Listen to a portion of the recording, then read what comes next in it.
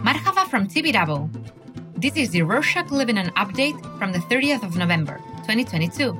A quick summary of what's going down in Lebanon. We're a bit late, but happy Independence Day! On the 22nd of November, Lebanon celebrated its 73rd Independence Day. However, many people are asking today, is the country really independent? Let's find out. We'll start with the numbers that have become part of Lebanese people's everyday lives. On Wednesday the 30th, the parallel exchange rate stood at almost 41,000 Lebanese lira pound. However, the official exchange rate remains at 1,500 Lebanese lira pounds per dollar. Still, the governor of the central bank, Riyad Salemi, said on Monday the 28th that as of February 2023, the bank will adopt an exchange rate of 15,000 Lebanese lira per US dollar. On more news about the central bank, on Friday the 25th, Riyad Salemi announced that the central bank has completed an audit of its gold reserve based on the IMF request. The bank found that the amount was identical to that mentioned in its balance sheet. Lebanon had previously signed a draft agreement with the IMF for a $3 billion bailout, which requires the bank to implement certain reforms, including an audit of its gold reserve. However, this announcement sounded strange to many Lebanese people after the high surge of the dollar rate in the last few days. They said that Riyad Salemi has exited his silence after everything that has been happening in the country, just to say this. Speaking of important numbers, cholera cases have risen up to around 4,300 and 20 deaths have been recorded. The Lebanese Red Cross has launched a new hotline. You can call 1760 to receive medical consultations and daily follow-ups from doctors. Number 140 still remains for transporting patients to the hospital. Remember to stay safe and follow precautions. Now let's take a look at Lebanon's complex politics. As the parliament speaker has said, Lebanon's election of a president is a well-written comedy play. For the 7th time in a row, the Lebanese MPs failed to elect a president, as several withdrew after the first round of voting on Thursday, the 24th, meaning that there was no quorum. This is the 4th time that Lebanon has struggled with electing a president in the last 16 years. According to the Lebanese constitution, the president, who must be a Maronite, must also attain a 2/3 majority of the parliament at the first round of voting. This means that the president must get the votes of 86 out of 128 MPs. If this number isn't met, a second round is held with a smaller majority, 65 out of 128. However, the 2/3 of the MPs must be present in both rounds to have a quorum. If members know that their candidates won't be elected, they have the complete right to leave. Thus, they boycott the second round. So in fact, a Lebanese president isn't really elected. He's actually chosen and agreed upon by political parties before voting. And since there's no agreement on one specific president between the parties, Lebanon still faces both presidential and governmental vacuum. On that note about this agreement, Gevran Basil, the leader of the Free Patriotic Movement, or FPM, considers himself the logical candidate for presidency.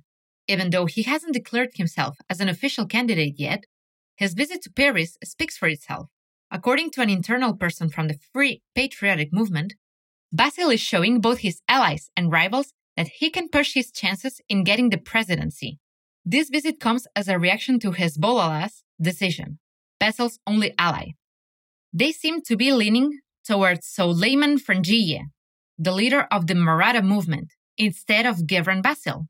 Hassan Nasrallah, Hezbollah's leader, has stated that they want a president who would not betray the resistance or plot against it, which comes in accordance with what Frangieh has said in Zegarta. This, of course, is a great displeasure to Gevran Basil. Basil said in Paris that there will be no president of the Republic without us. Even if everyone agrees on Souleiman Frangieh's candidacy, the FPM will not vote for him. As long as we do not accept him, there will be no president. He also stated that his party will continue to blank vote in the parliament. However, Hezbollah might still endorse Souleiman Frangieh. Meanwhile, Paris is trying to convince Riyadh that it's impossible to bypass Hezbollah's decision, and that negotiations with it are mandatory despite Saudi Arabia wanting a president for Lebanon that Hezbollah doesn't. There's international keenness on electing a president before the end of the year, or more sanctions may be applied. A sheer comedy play, isn't it? On more chaotic news, as expected, with everything that's going on, crime rates have increased. Accordingly, the NGO Agrafrie 2020 has taken a step forward and launched the Neighborhood Watch. Neighborhood Watch consists of 120 local youths that protect residents from 6 p.m. to 6 a.m. in full coordination and cooperation with law enforcement agencies, the Army, the FSI, and the Beirut municipality. Additionally, a call center has been launched 24/7. If you're an Agrafrie resident, you can check the phone number in our show notes. However, many people are saying that this initiative is reminding them of the Civil War, where militias used to patrol streets. Still, Nadim Jomayel, the founder of Agrafrie 2020, said that we are not in a civil war. We're not in a war situation. On a more cheerful note, let's speak about the Beirut After 40 documentary, directed by Anthony Mershak. Back in 2020, the largest non-nuclear explosion in history hit Beirut.